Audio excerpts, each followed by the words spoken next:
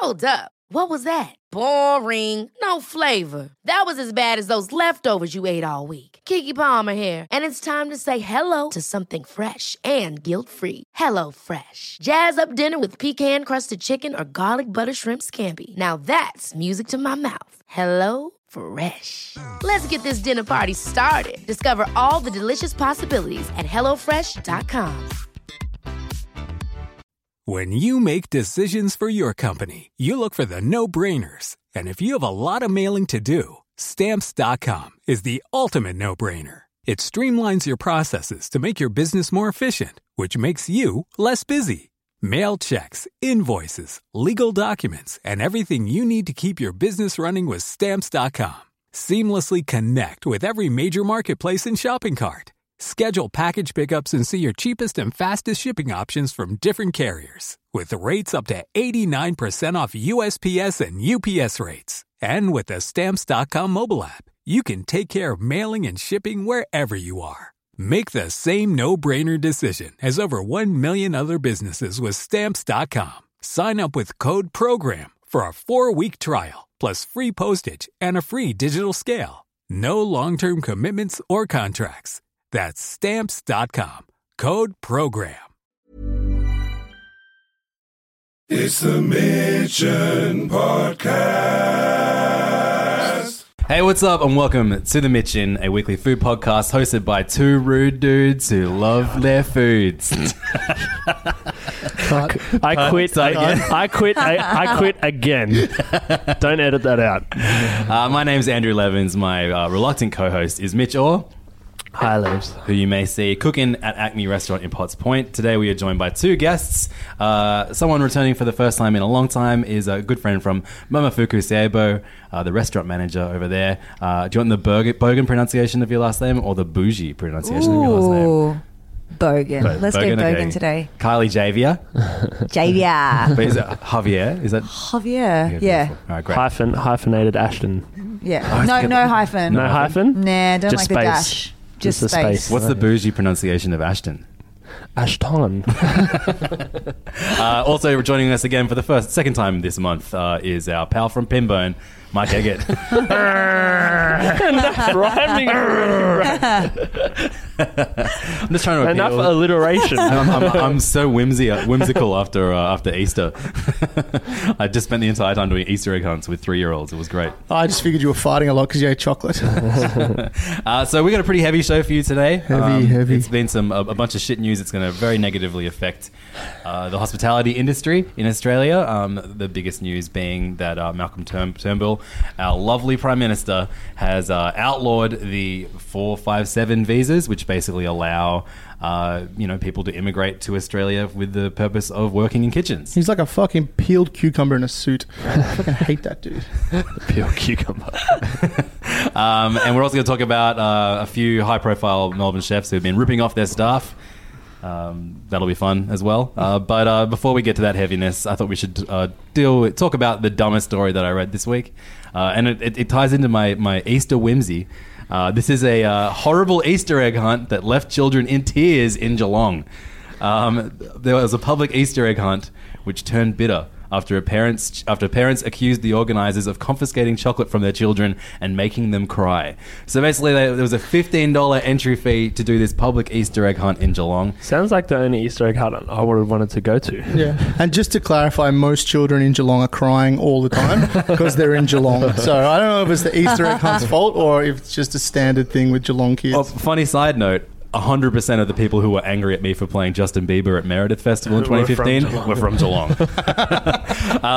So it was $15 to get into this Easter celebration, this Easter egg hunt, and apparently they didn't get enough eggs, and they were, at that they were like the $1, shitty eggs from Aldi, according to one parent. And they were given these tiny bags that could only fit a couple of eggs in there. I guess the organisers thought that would be all the kids would be happy with that. But apparently parents were passing like green bags through the fence to their kids so their kids could fill it up with as many eggs as possible. My favourite quote from the article is one woman complained about the $15 price tag for an Easter egg hunt that included small gift bags with Merry Christmas written. I'm surprised you could read it. You're a father. What would you expect for $15 on an egg hunt? What would you, if Archie went into like a paddock with other children and ran around, what would you expect him to come out with for $15? Like an enormous amount of chocolate eggs. Like, really? Yeah. Like $15, it's not... that you can get an enormous amount of chocolate eggs for $15, especially if you're getting the shitty kind. And what about like the security they had to put on and the amenities and the liability insurance? Yeah. Come on, Levs, what do they get for their $15? You should know better, Levs. Well, I mean, I'm not in Geelong, so I can take the high ground on this and just say that they were in the wrong. Everyone could take the high ground on Geelong. It's not quite as controversial as the that Bondi gone wrong public eating thing that we talked about a few weeks ago. But I do love like talking about these doomed events when everyone's complaining about them. I think social media, even though it's like, you know, as someone who runs an event, it's my worst nightmare when people take to social media. How many Cadbury cream eggs do you get for $15 in this current economy? Now or before 3. Easter? Well, yeah. In Geelong, at an Easter egg hunt. Archie, how many should he have walked out with? Like four cream eggs. How about that? Is that reasonable? I think so. Yeah, I think so. Like, you don't want to give them 20 eggs for $15. I think the only reason anyone would care about this is if they're a parent.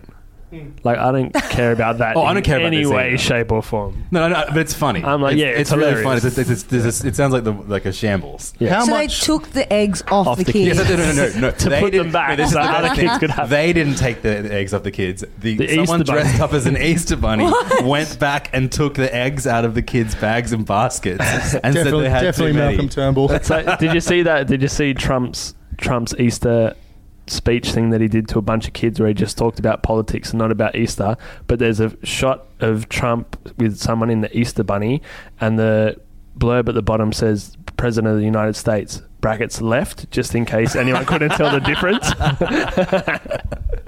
But the event organisers have sworn off hosting another Easter egg hunt next year. What should they do instead? What's Geelong They'll crying out for? just have a bake sale. They'll go back to the needle collections. They just send them out in bags and tell them to find needles. There's no photos of Aaron from Igny looking for eggs. Shouts to Igny, the only good thing in Geelong. There's actually a couple of good restaurants, but Oh, what name them all? no, I can't. If you look at Aaron did an article though a couple of weeks ago. You guys should have been all over this. He did a really good story about, I think it was like 10 places to eat between cafes, there's a wine bar. He put a hot chicken project, obviously, which is his. Is there a KFC in Geelong? I don't know. His hot chicken project's sick. But no, there was a couple of good cafes. Yeah, I went to a really good little cafe French the morning bistro after. as well, which looks awesome. Actually, looks really, really good. Geelong's mad. Still Geelong. Just not for Easter egg come on hunts. Or Justin Bieber at festivals. It just means you can go to Igny and somewhere else. Also, they have a pirate-themed restaurant on the pier near the What? beach. We should all go. We should do a live Mitchin episode there.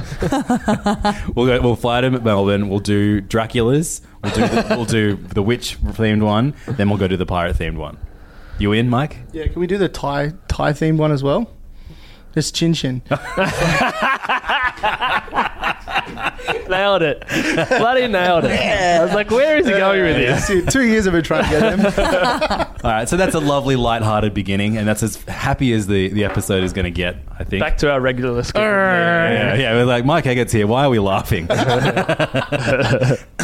So, yeah, I mean, I kind of summed it up all at the beginning. Yesterday, Michael Turnbull announced that there'll be no more 457 visas allowed for people migrating to Australia to work. I mean, I don't know the fine print. Do you know more about this? I read stuff about it, and then I got mad about it, so I didn't remember anything. But what I do remember is that of whatever the workforce is, 457 visas make up 1% of the workforce. So really cancelling them doesn't fucking do anything to give people more jobs. And I think, from memory, don't quote me, it was about 46% of hospitality is on 457 visas. I don't want to do the fine print because it's harder to be opinionated.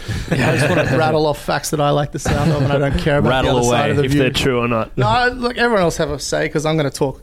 I'm going to yell. So, Well, I mean, yeah, to be as you know, obviously I think this is a stupid decision, but I'm the only one who escaped hospitality at this table. Yeah, so it's far. also a stupid decision because when I think it was Julia Gillard tried to do the same thing, Turnbull and everyone's on record being super against it. But now the shoe's on the other foot. So a couple of points before I get angry, just to give some sort of balance. You hear them come out and talk about how it's really for the IT sector and how the IT has been exploiting migrant labour, paying them 20 to 30% under the award, so effectively cheating out their employees of 30% of their wage. Now, I'll ask a question. Would you expect the IT sector to hire Australians and pay 30% more on their wage costs every year? No fucking chance. They'll just move it offshore. So really, if they're really worried about those jobs, they're going to lose more jobs. Because there's no way in hell any business in the world is going to go, oh, the government's changed the rules, let's just pay 30% more. Yeah. There's no fucking way. They'll move it offshore.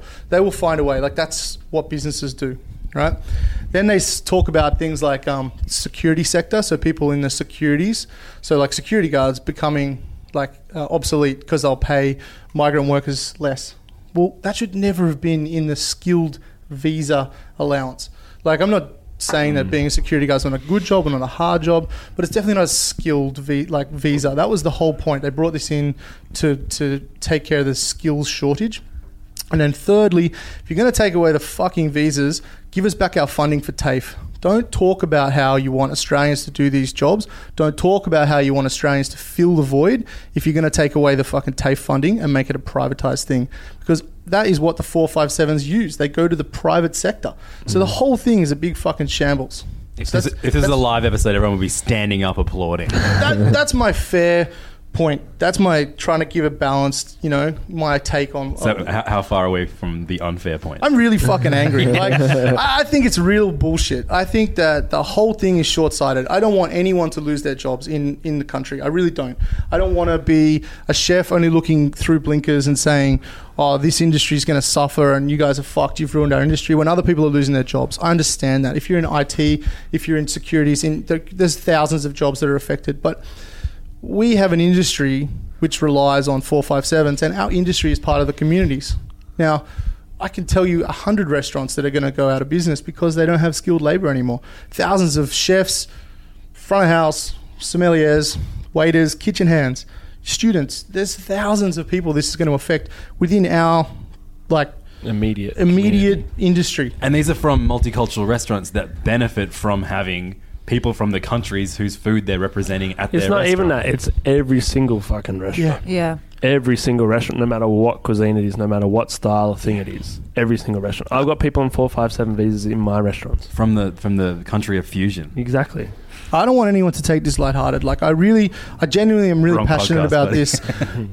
If we can organise things like Rootstock, if we can organise festivals in the Margaret River for food, if we can do all sorts of things like that, we need to stand up as a community in hospitality and fight this, because it will really cripple our industry. There's no logic in Turnbull turning to us and saying we should be training young Australians to fill these jobs. We want young Australians in the fucking job. Yeah. There's no young Australians that want this job. There's this, exactly. There's almost like this, like Australians don't want to do the jobs that people that are out here on these visas are happy to do. Why would I train someone for a year who's going to leave when I can train someone that's going to go into the industry? Why do you think we support visas for 3, 4, 5 years? Because there's no one else that wants to do the job. We don't underpay them. Like, they can take that same 4 or 5 visa and go somewhere else. We're already over a barrel. Like, we already pay what we have to pay. Like, I'm not George Columbaris. I don't know how to not pay people. But, for the most part, 457s make the same wage as anyone else in the chef industry, in the hospitality industry, because otherwise they'll go somewhere else. But we need to strike, we need to rally, we need to do things. People like Pat Nurse, Miffy Rigby, Terry Durack, all the people that are in the outskirts and the media who rely on the food industry need to fucking write shit about this, because it is a massive deal. I would love to organise just a lock-in, just shut on a Saturday night and get every restaurant just to shut and show everyone what it's going to be like. And I know that's going to cost heaps of money, but so is losing all our employees. Like, if we could shut down and just show people what it would be like with our restaurants, perhaps they'd actually take some notice. It can't be that fucking hard to go 457 for a chef, allowed. 457 for a security guard, not allowed. Yeah, like, exactly. Please, come on, how hard is that? Yeah. This bureaucracy, they fucking love that shit. Fucking Turnbull, a scummy little cucumber. Scummy now. An old one now. So, what about people who are already out here on these visas? I don't know. Are they allowed to stay? I read something that they're allowed to stay, but I'm not sure if that's permanent. Mac is not in his head, so that must mean it's right. It's also finite, though. They're not allowed to just constantly reapply for 457s. Yeah. Well, and if they take away the 457... And then, like, the PR is not easy to come by either. Yeah. Like, I mean, there's major issues. That's permanent residency. Yes, sorry. So, you know, like, I mean, I've got guys who work for me who are trying to do English tests, cost them $300 a pop, and they've got to get a minimum of, say, 8 points as an average for speaking, writing, reading, listening. And, you know, I would argue that most Australians would struggle to get an average of 8, you know, writing a 200-word essay in 40 minutes. Yeah, absolutely. You know, and I think that, like, it's so frustrating to see these guys who are so dedicated to what they do, who contribute to our economy, who, you know, Tourism. work so hard. Yeah, exactly. And, you know, they want to stay here because they want to work. And they love the country. And they love the country. Yeah, you know? Aren't these the people that all the rednecks want to be, like, immigrating to Australia? Like, I don't mind who comes to Australia because I think it's fair play. But if you're one of those narrow-minded people, surely someone that's hardworking, dedicated, you know, honest, the traits you look for in someone to join your country and your society. Not when they're stealing our jobs, Mike. And are they, though? Like, because all those guys can come work in my kitchen whenever they want. Yeah. But they won't do it. No. But they want to eat food. Like, they want a burger at Macca's, yeah? And they want a Hungry Jack's, and they want KFC, and they want to go to Hoyt's and get, you know, popcorn and Choc Tops. Well, that's all made on 457 visas. You know what I mean? So these are really good people that love the country and want to stay because it's, as Kylie said, it's fucking expensive. They pay thousands and thousands of dollars in school, in training, in visas, in fees, like just constantly. Then they pay tax because they can't hide their wage. Like they're on the books and they are 100% taxed. They commit to our society, they commit to our economic growth, and they want to take that away. Like, stupid. Such short-sighted politics. What do we do, though? We strike. Saturday, everyone's shut. This Saturday? Let's put on a party. We'll all go somewhere. No chefs, no front of house, and everyone can fend for themselves. It's just this ongoing ridiculous battle where every week the government announces something else to fuck everyone over. Exactly, but I think this is absolutely something that, you know, like people are calling this the death of the hospitality industry in Australia. It's absolutely the death of it. You know, is there something to be said that maybe, you know, do you think with the right encouragement, more people who live in Australia already could take these jobs essentially, or the jobs have always fucking been there. Yeah, there's always been jobs in the hospitality. There's always been fucking jobs in every industry, and there always will be. Exactly, like we keep opening, we keep fucking opening restaurants that we don't have staff or fucking people to sit in. So the jobs are always going to be there. And these are from like, you know, low skilled kind of kitchen hand kind of roles to head chefs, the best head chefs. Yeah. Kylie's head chef, you know, like both of my head chefs. Yeah, they're both on, you know, like pretty much. Ben came over to work. And, Ben Greeno from the UK. So he would have been on a 457 when he first got here, and same as Paul, and both of our sous chefs are all on 457s. Like pretty much the whole of our kitchen would be almost on a 457. I'm pretty sure the whole of Keys Kitchen's on 457. Merivale's run on 457. Like, are you guys listening to this? Are these the places you like going to? Like, this isn't a keep Sydney open kind of, you know, where people can find their own little way to think it's a bad idea and not support it. This is like every restaurant you love going to, every bar. You know, this affects everybody. But watch the government spin it so it looks like they already are. They're putting the positive spin like, no, we're doing this for Australians, so Australians can have these jobs. But Australians haven't been taking the jobs. There's still jobs. Like, even with 457 visas, there's still not enough fucking staff. Everyone at this restaurant is hiring currently. Define what an Australian is. An Australian is an immigrant, basically. For sure. You know, and like that's the thing, right? You know, like it just kills me. Like, I think about, how far my family's come. My parents came here who were sort of supported by the Australian government because back in the 70s there weren't enough tradespeople. So they encouraged and paid for immigrants to move out here and put them up. And ironically, my parents lived in Villawood for the first 6 weeks that they were here, because that's where they housed all the immigrant workers while they got themselves settled. And now it's a detention centre for people who are trying to get out. But, I consider myself so lucky to be here, and I consider myself to be Australian, and had, those opportunities not come up, I wouldn't be as lucky. And then I look at the guys who are working for me who are struggling, who are like, trying to stay here, trying to make a better life, trying to contribute to something that they love and care about.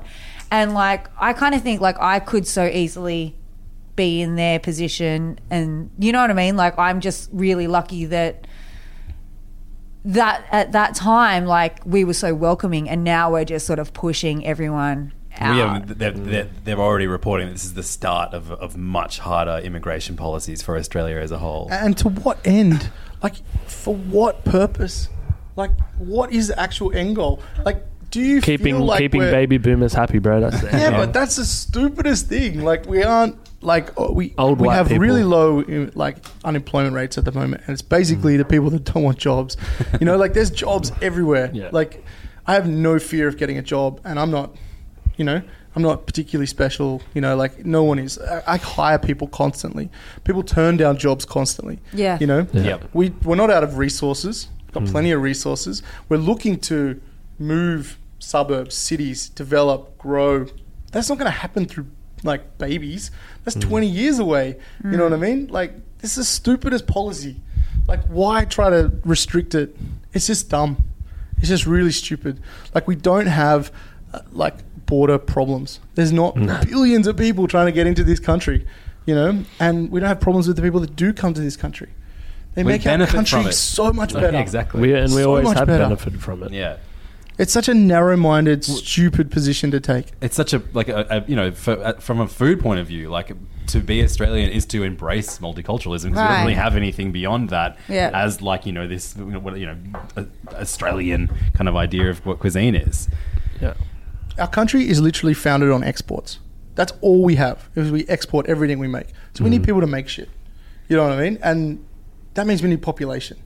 And if everyone's living around the cities, we need people out in the West. We need people out in the country. We need to grow things. We need to make things. We don't have technological advancements in this country. We don't have funded research. The government took that away. All of our stuff comes from exports, whether it's sheep, cattle, everything. So we rely on other countries to buy from us. Yet we won't house people that want to come and work here. It's fucking stupid. Makes no sense. Well, now we won't even let them come work here. It's dumb. You know what I mean? I hope China just shuts the border and just goes, screw you. You know what I mean? How many resumes do you think you would get from an Australian citizen? I haven't had one. Yeah, I don't. I get maybe in every 50... just resumes we're talking about, right? People applying. In every 50 resumes I get, I maybe get 2 from Australians. And we're talking about 2 born here. Or not or now even permanent citizen. Not a now permanent resident. Yeah. Permanent resident. I might get a bit more that's a less problematic term. Permanent residents of Australia. Yeah, but I might get some from permanent residents who have just got their PR. Yeah. Just now, you know what I mean? Who haven't had it since they were 8 years old or whatever, who just came off their 3-year period or whatever the fuck it is that they have to be here first before they can even apply. Okay, well, how about citizens then? Because, you don't have to necessarily be born here to be a citizen. Yeah. It's none. Either or, right? It's none. It's nothing. It's all people that want jobs. 457s. Citizens... I love calling.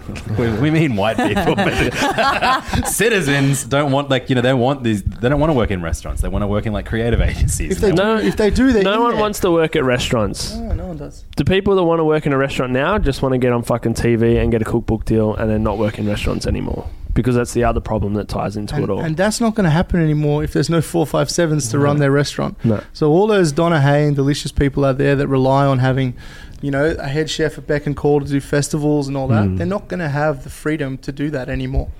They're going to be working.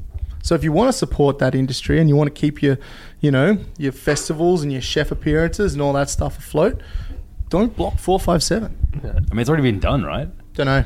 I don't know how politics works. Yeah, me neither. Because sometimes things go ahead, other things get blocked, other things have to go through. Go to a vote in the House and then the Senate and whatever. I don't understand. I don't want to understand it. No, I it's just want to stop too it. frustrating. Yeah. Fuck. But everyone, like, crew media should be getting behind this. All Everybody. these fucking people. If you make $1 off the industry, get You your should be ass talking in about gear it, and yeah. help us. Because you won't have one. You're not going to have Mitch there to come and do videos for you because he's going to be working. You know? Like, he will be. Like, and if that's if your restaurant absolute survives, botanic. like... Everyone should be, all the alcohol industry should be lobbying because we're going to shut and people aren't going to drink. So if you're Carlton United Breweries, if you're, any of those companies, Diageo, fucking whoever, Bacardi. All these people that have paid us. people that have power, people that have power because they have money, that have lobbyists, should be blocking this. That was bad enough when they sat quietly when they kept like the lockouts because that affected them in a huge way. But it's going to affect more. Like the casino's not out of this. They'll be fucking angry. You don't think the casino has 457s? Mate, They do. Same. That's Bills on it. it. Yeah, we have Mafukas in the But all casino. of them, Yeah. not just one good restaurant. Yeah. Yeah. They're for all, sure. this affects. This is huge. Get behind this. Get involved. Get loud, because it's not going away. But I mean, like, okay, all right. So it's all very well and good to say get loud. Don't ignore this. What can our listeners do? What can you Fucking do? write What can letters, I do? write letters to fucking. Have you ever done Turnbull's- that in your life? No, but I haven't cared about anything enough Get to on do social it. media.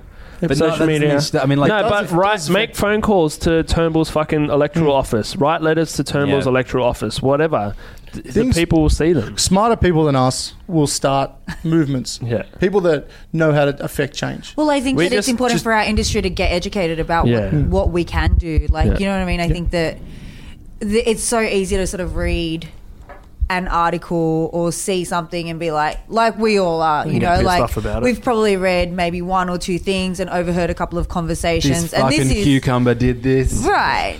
But, you know, to be honest, like I'm really still unsure about what this actually means. So I think that it is really important for us to all start getting involved, like getting educated about how this really affects us, what's going to happen, and then that way we can make a better choice of how we can So if stop anyone, it and if change it. anyone is listening that knows anything about this and can explain it to us more, get in contact with us. Put it this way: when the lockout started, right? No one really knew what to do about it. But Yeah, Tyson, they kept fucking interviewing me, and I was Tyson You're no help for anything. Tyson You just came makes on you the worse. scene. Yeah, Tyson came on the scene and started the movement. But yeah, and this is after 3 other movements had Yep. started, and he kind of saw what they were doing wrong and did something Better. Better, exactly. So the point is, there's people that will do it the right way.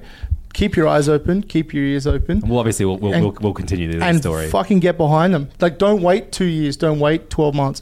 When it starts, when the right politician speaks up, could be Clover Moore, Clover, could be Penny Wong. You know what I mean? Someone will say something. Someone will start something. When I don't have the power to do that, you know what I mean? I have this as a medium at the moment and an Instagram account, and I'll use it. You know what I mean? And so will you guys. But when the people that have the power and the people that do the right things try, don't let them get shouted down by fucking cucumbers in suits. You support them, back them. Politics should be about the weight of numbers. Australia's forgotten that. The French don't. They get out, they protest, they do whatever they want. Australia doesn't do that. Well, I mean, I know one really interesting thing that Tyson used to get criticised for was, being so passionate about the lockout laws. Essentially how it is just, it's about alcohol, it's about life. There are more important things in the world to worry about. But Keep Sydney Open, that movement, it's a gateway that shows people the how worthwhile protest is as a platform. Yeah. And I think if you've not been like passionate about protests in the past, but this thing is something that's going to affect you, then this is definitely like it is good to be angry about the things that affect you, even though there are bigger issues in the world. You should let your voice be heard when it needs to be heard. Yeah. And I think even if you're like, fuck the hospitality industry, if this is just the beginning of a very fucking dark time of if this gets pushed through and that this is like accepted as okay, what's the fucking next step they're going to take against immigration? I think if enough people go up against this and say that this is fucking shit, and as Australians it's a dumb thing to support, then hopefully that gets kicked to the curb, and then maybe they leave immigration alone for a little while. If we all get kicked out of our jobs, we're going to look for new jobs. So that's going to put pressure on everybody else. So we'll go be labourers, plumbers, electricians, you know what I mean? I'll go on the dole. Yeah, there you go. So all the guys that are dentists can pay for Mitch. You know what I mean? It's going to be flow-on effects. You can't shut down the restaurant industry and not expect there to be a flow-on. So if you don't think it affects you, we'll just wait. Because if you drive home and you go past a restaurant, you're going to go past how many? Well, they're all going to be gone. And there's lots of people working in those. There's not just restaurants. There's delivery drivers. There's farmers. Suppliers. The thing is a huge chain. We're at the end of it. We make the money to pay for farmers. Vicks, Havricks, Johto, companies that import, that provide food for the whole of Australia. We're not going to buy from them anymore. And they buy from the farmers and they buy from the fishermen, and they're all going to struggle. Like, I'm telling you, it's going to happen if the alcohol companies get involved because they got power, they lobby, and the farmers. So if the farmers are listening to the Mitchin, I know they are. They love it out there. And the alcohol industry is listening. And anyone else that relies on restaurants and pubs and bars, it's not just a chef and a waiter thing. Yeah, and if you're someone smarter than us, and you're probably not listening, if you have the means to put on some form of protest, be it some content online or something big and public, everyone at this table would like to be involved, and we're good people to get in touch with. To get in touch with other people in the food industry who'd like to be involved too. And I hope that everyone listening would support this as well. It's a little bit like Earth Hour. If you can switch off your lights for an hour, it's going to cost money. Like if Acme shuts for 2 or 3 hours on a Saturday night, it's going to cost him money. It's going to cost Momofuku money, cost Pimbo money, but I'd do it. I'd do it if everyone did it because it would make a big statement. Because that's how big this is, Like no one really always wants to strike and lose money, but it would show the ramifications, I'm going to write Clover a letter. And say, hey, Clover, please help us again. Please help us. Oh, Penny Wong.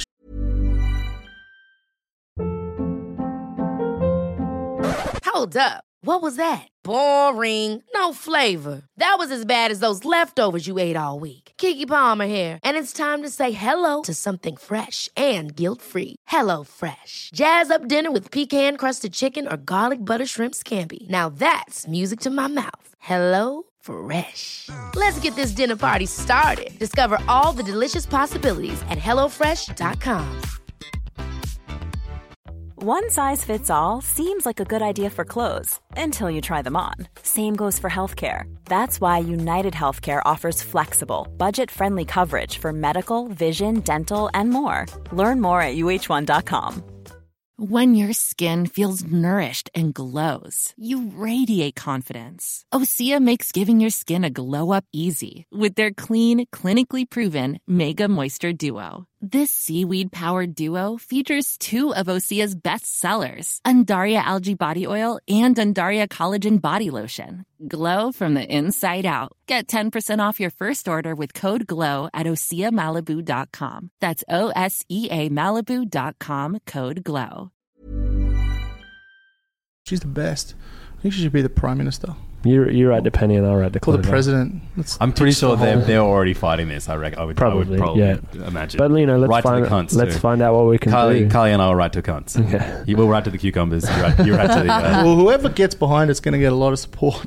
Yeah. There's going to be a lot of people that realise how fucked this is.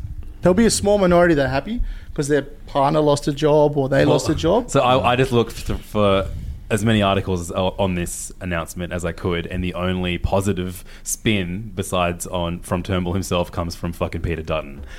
So he's not even human. He's a potato. So the potato and the cucumber. He's literally Mr. Potato Head without the pieces. He's like the toy you left under your bed 5 years ago. That's where he gets his opinions from. So yeah, look. Hopefully this gets overturned before the next episode. But if it isn't overturned, we'll keep giving you updates on this. Chef George Kalambaris. Did I do that one right? No. Calamari. Calamari. Thank you so much. You may have seen him. He's arguably the worst host of MasterChef. Hey, they're all shit. Yeah. But isn't he he's meant to be the worst as well? Or is Matt Preston meant to be the worst? I don't know. They all suck. I don't think any of them are meant to be the worst. Yeah. Isn't one of them I don't think it's the aim of the show for them to be shit. No, it's like opening up a tub of ice cream like Neapolitan. It's all strawberry. It's like all of them are the shit. They're equally as shit. You know what I mean? But I just kind of have that carry on from like Idol when like Dicko, he was the shit one. Like, Oh, you mean was the arsehole The one? arsehole, yeah. Oh, they don't have enough personality to pull off those kind of roles. They just say what they say. They eat something. They pretend it's They good. say what the they pretend it's producers bad. tell them to say. They're not. It has to be fresh. That's my George impersonation. Yeah, I mean, yeah, he used to be a really good chef, actually. I used to love his restaurant 10 years ago. So tell me about the history of him as a chef. I don't know it. But 10 years ago, why'd you like him? Oh, just an interesting take on Greek food. It was Press Club? Press Club, yeah. It was good. It was back when the Wiley Dufresnes of the world and the Grand Akats were laying down some modern things and, simplifying what they did at El Bulli, and people were following through and putting their own spin on it. And George actually did a really good job of it. And Press Club was a really good place because it had modern technique, but it wasn't shit food, which was, it's like Bentley. You know what I mean? That was the Bentley of Melbourne, I would say. And that's when he was good. And then he went big in corporate. Right.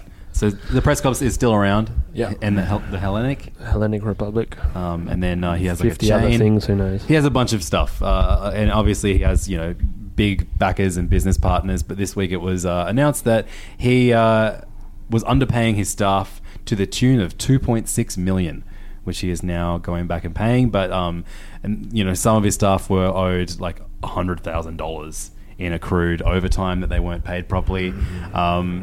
And apparently there are stories coming out that he was very aware of these problems. People have been talking about it for years. Staff had been, protesting it.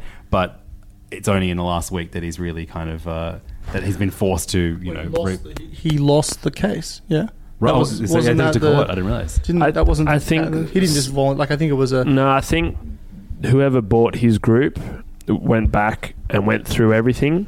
Because it was part of one of the HR systems, is that right? Yeah, they went back through, and I mean, again, we skim articles and we don't really prepare for what we're going to talk about, but he, like the accounting arm of the company, that the conglomerate that bought George's empire, went back through everything and then found more and more and got to this point, is my understanding. Yeah, and as you look into it more and more, there are lots of shitty maneuvers that big restaurant companies do, like signing people onto salaries immediately, which takes away their penalty rates. And he's been a very, very outspoken person against penalty rates. I know we have spoken for and against them in the past as well, but there's some shitty stuff on display, and Mitch wanted to talk about it this week. No, I just wanted to bring it up because it's worth talking about. It's pretty big news when someone owes $2.6 million in back pay to staff, but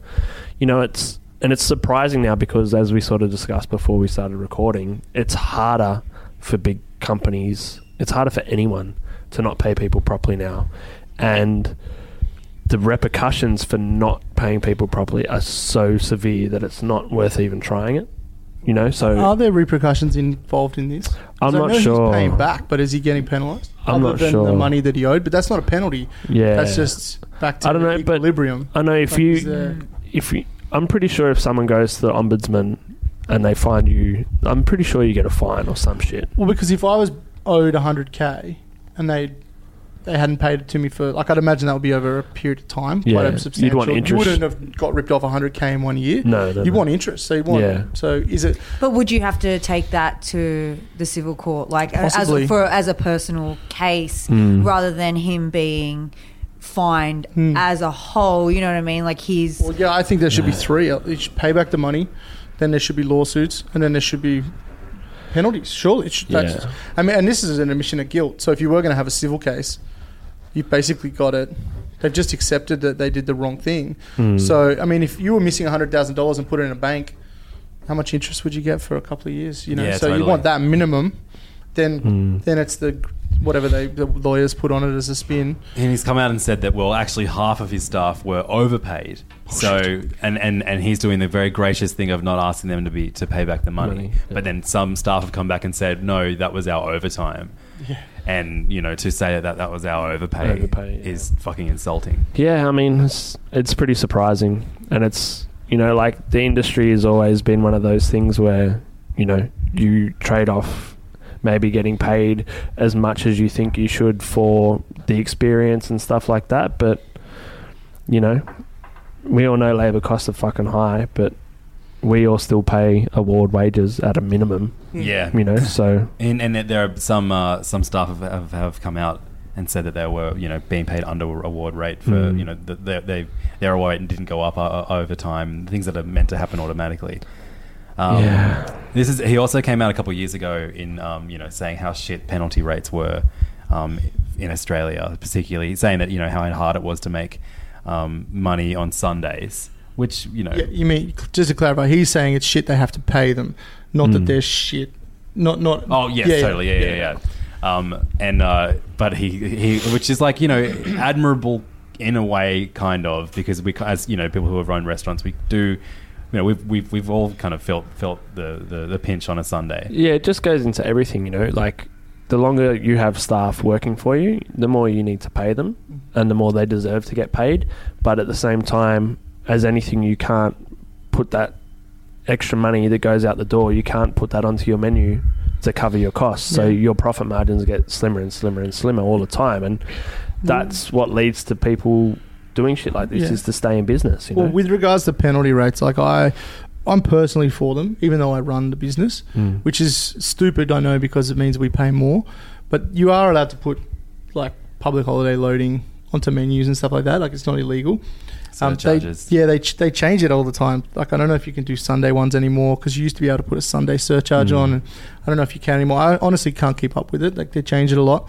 But from where I sit, and I always bring this up, as much as I would love to not pay people $40 an hour to be working on Easter Sunday, or if I can go to the post office on Sunday, then I wouldn't pay, you know. If I could go to the bank on Sunday, then fine, we won't do penalty rates. If the politicians worked on Saturday and Sunday and they called the House of Representatives and they all got out of their bed and they went in, you know, if they were able to do something on Christmas Day.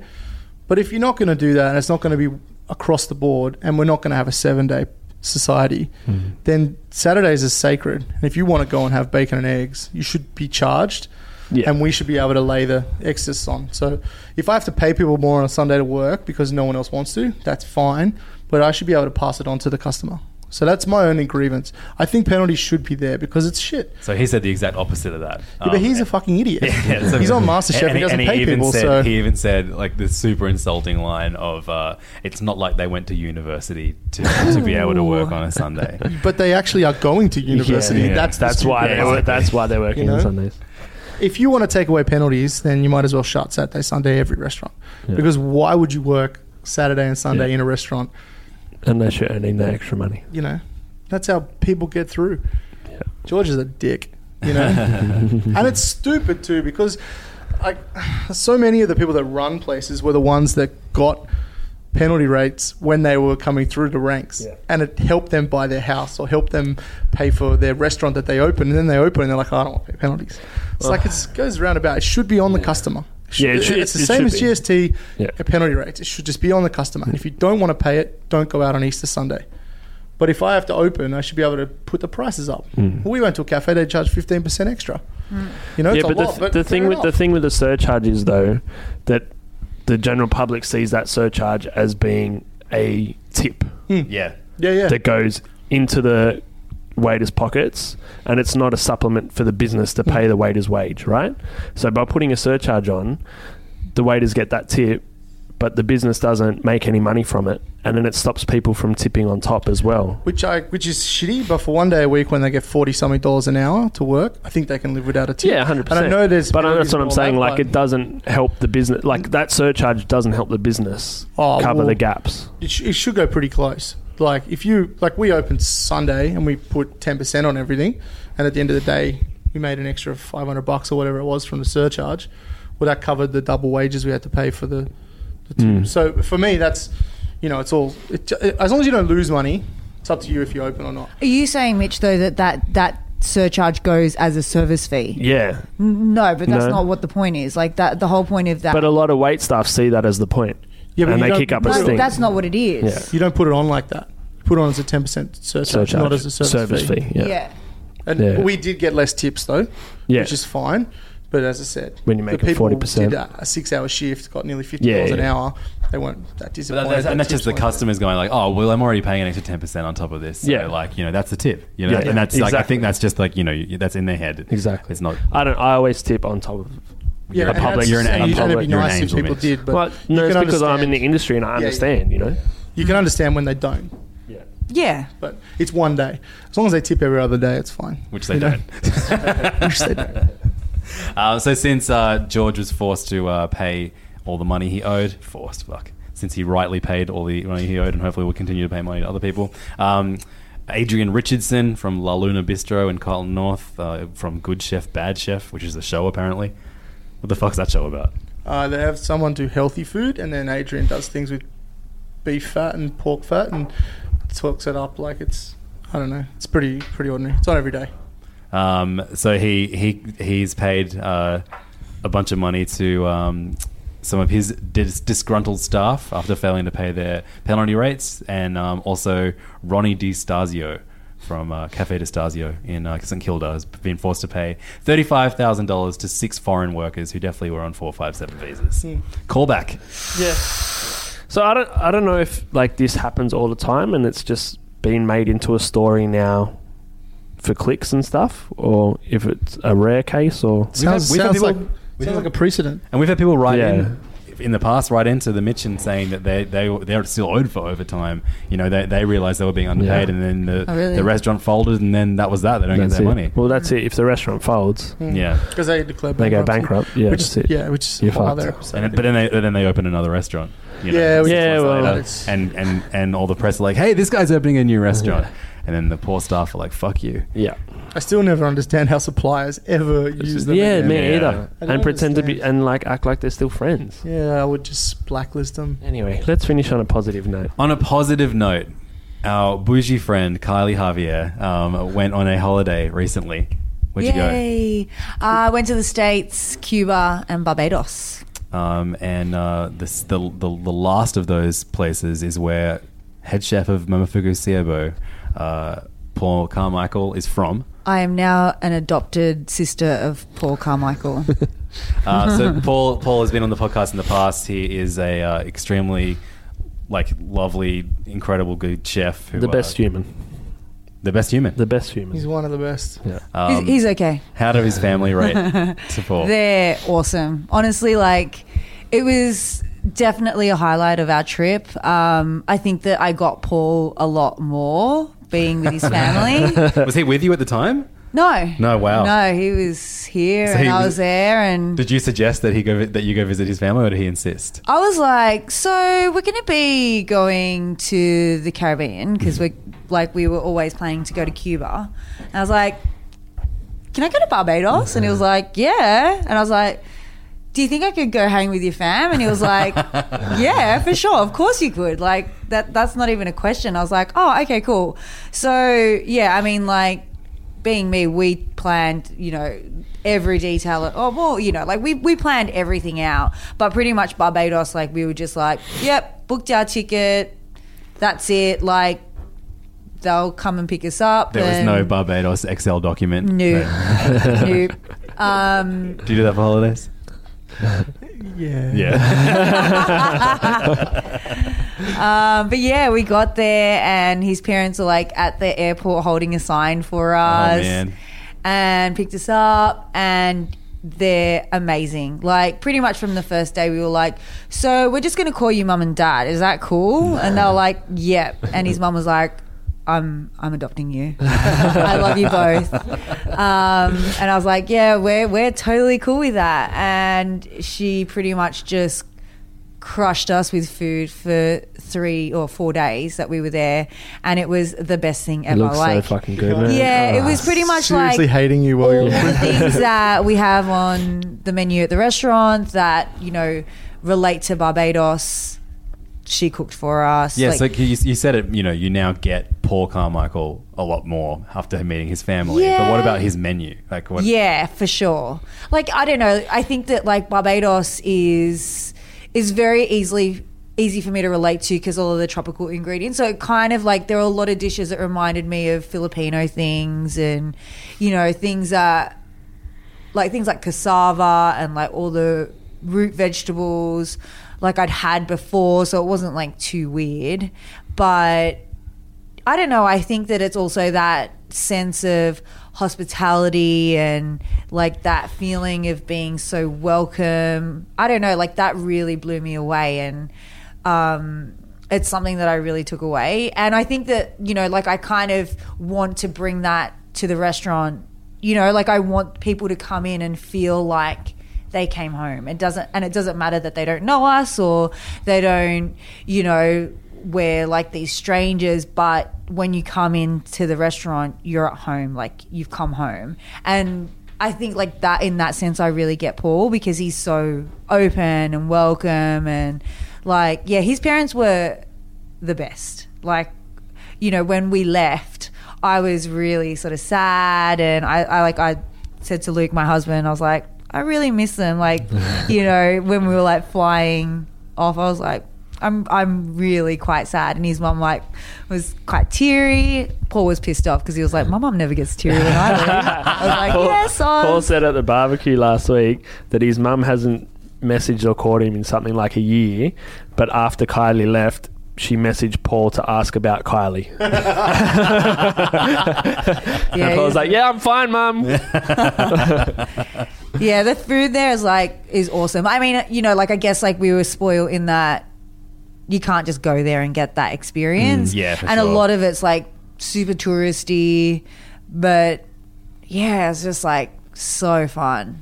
Fuck, their family's awesome. Did you eat anything that you are now insisting Paul puts on the menu at Momo? Or? Yeah, bakes. So there's these like cassava bakes that Mum cooked us for breakfast, and it's like they're kind of like pancakes, but because they're made with cassava and they're fried, they're kind of like chewy and like a little bit sweet. And she served it with fried salted cod, so it's like salty, sweet, chewy. Oh my God, it was the best thing. Bar menu. But yeah, and I said to Paul, I was like, because I sent Paul a photo of his mum cooking us breakfast, and he was like, she's making bakes. Like I didn't say what she was making, nothing, but he knew from like Mum's stance over the stove what she was doing. Amazing. Then I sent him a photo of it, and I was like, you need to show me how to make this.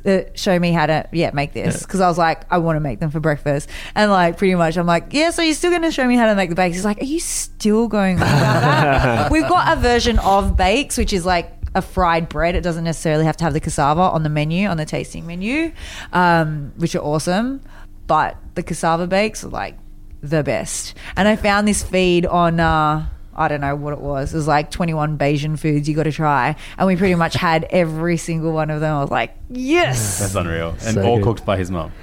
yeah, pretty much. Like there was one night we went out for dinner, and Bridgetown, which is the main town in Barbados, is like pretty empty during the week at night. We were like, oh, we'll just go out for dinner. We're like, oh, there's no one here. Like, what do? We caught a bus home, and that was like pretty much the only day that we ate outside. We also had cutters, which are like a sandwich. So it's called salt bread, and basically it's not called salt bread because it's salty, but most of the bread in Barbados is sweet. So it's a savory bread, which is why it's called a salt bread. So it's like a bread roll, and then it's got just filling. Normally it's fried flying fish. So we went to this beach and had cutters on the beach, and that was awesome. Unreal. It was so good. Yeah, but she just cooked for us the whole time. And then on the last day, like the day before it was our last day, she'd spoken to Paul, and he was like, oh, can you make sure they try a couple of these things? Like they're on the restaurant menu. So she like pretty much cooked us. We had like 3 dinners that night because she was like, oh, this is one thing that Paul wanted you to try. So this is your first course. And I'm like, it's a whole plate of food. Like this isn't an entree even. Like it's not even an appetizer. Like it's a whole plate of food, you know? And it was like this thing called, what's it called? It was kind of like grits. It's called poon? No. Something else. What is it called? I forget. Mate, you're getting your terminology I'm mixed so up again. confused now. I need to go back. But it was like grizz. It was like corn and okra. Fuck, what's it called? It's okay. You can ask Paul. You can let us know. We'll let everyone know next week. So good, but it was like a whole plate of that, and then we had dinner with them, and then we had like something else. Fuck. And have you guys had the coconut turnover at the bar? Mm-hmm. So there's an actual coconut turnover that you can buy from the bakery, and I hadn't had one yet. So it's like basically like a small loaf of bread with like roasted coconut and spices in it. And so I said to her, I was like, oh yeah, I want to try a turnover. She's like, oh, how many do you want me to get? And I was like, oh, like 2, 1 for Luke, 1 for me. And she got a 6. So on the plane home, like all we ate were coconut turnovers. That's unreal. Who's better, Paul or Mum? Ooh.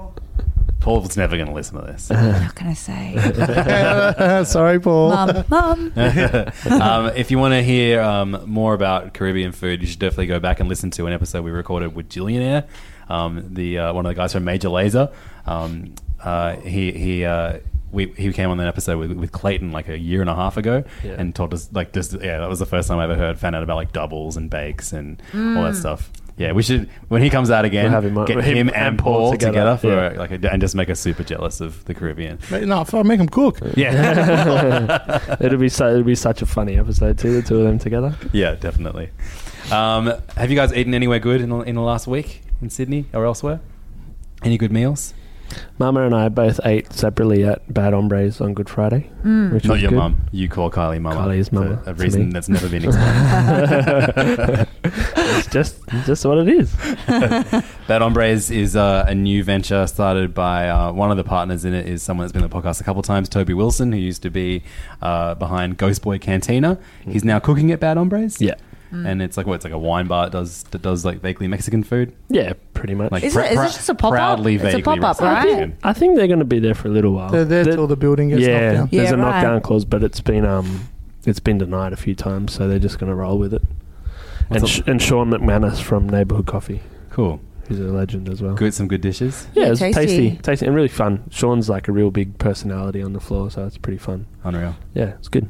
I have a question, Levs. Yeah, what's in that plastic bag behind you? Oh god! So all right, so I've eaten some very good meals in the last. I went to Sixpenny for my wedding anniversary on Thursday last week, and I've never been before, and so I had a great, incredible meal there.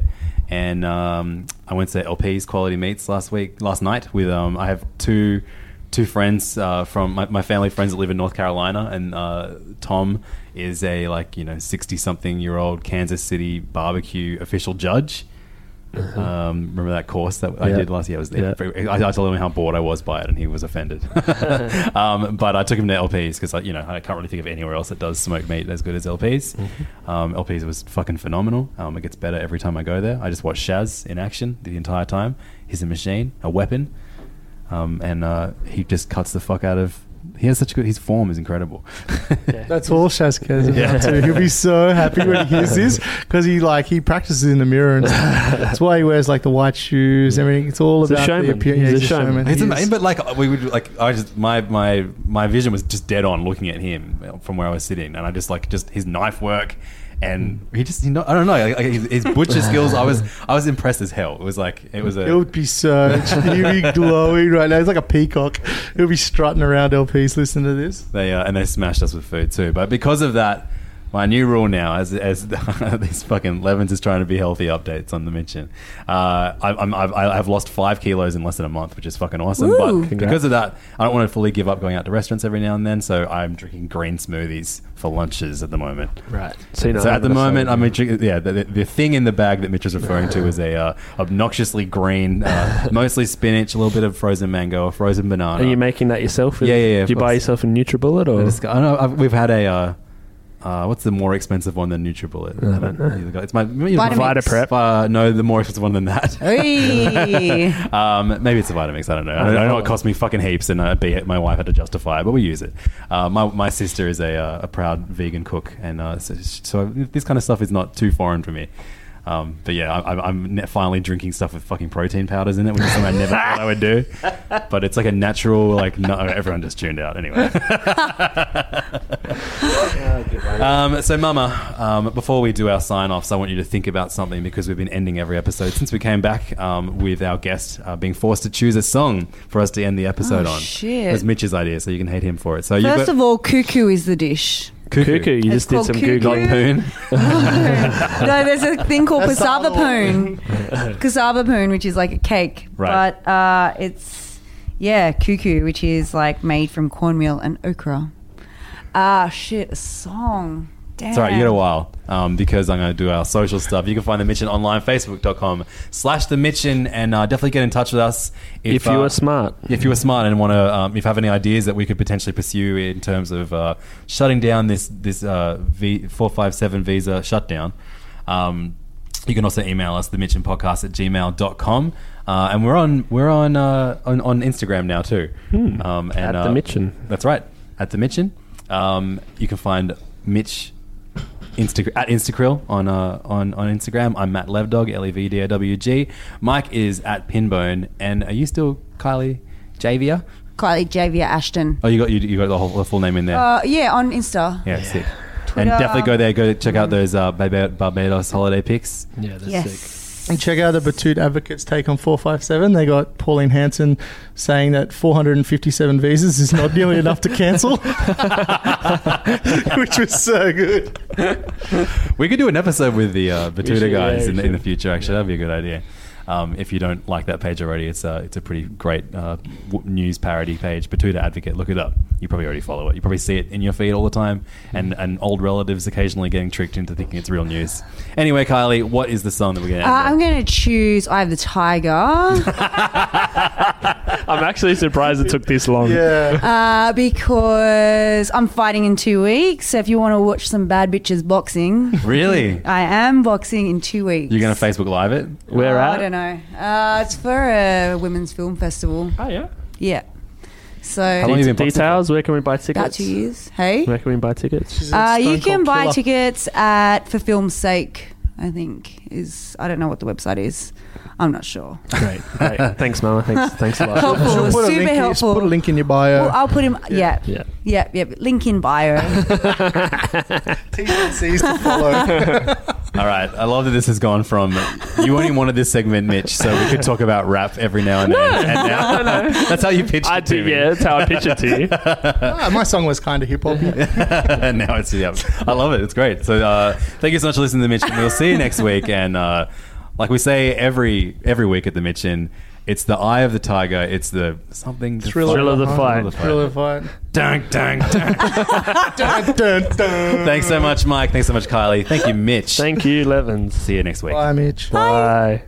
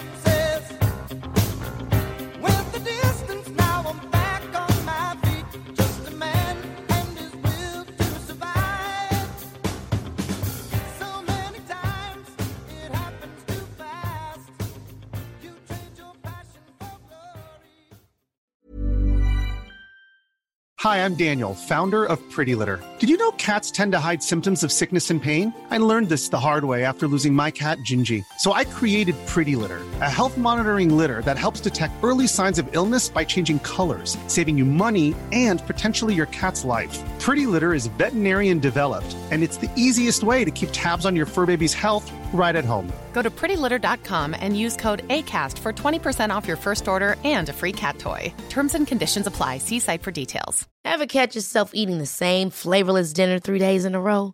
Dreaming of something better? Well, HelloFresh is your guilt-free dream come true, baby. It's me, Keke Palmer. Let's wake up those taste buds with hot, juicy pecan-crusted chicken or garlic butter shrimp scampi. Hello Fresh. Stop dreaming of all the delicious possibilities and dig in at HelloFresh.com. Let's get this dinner party started.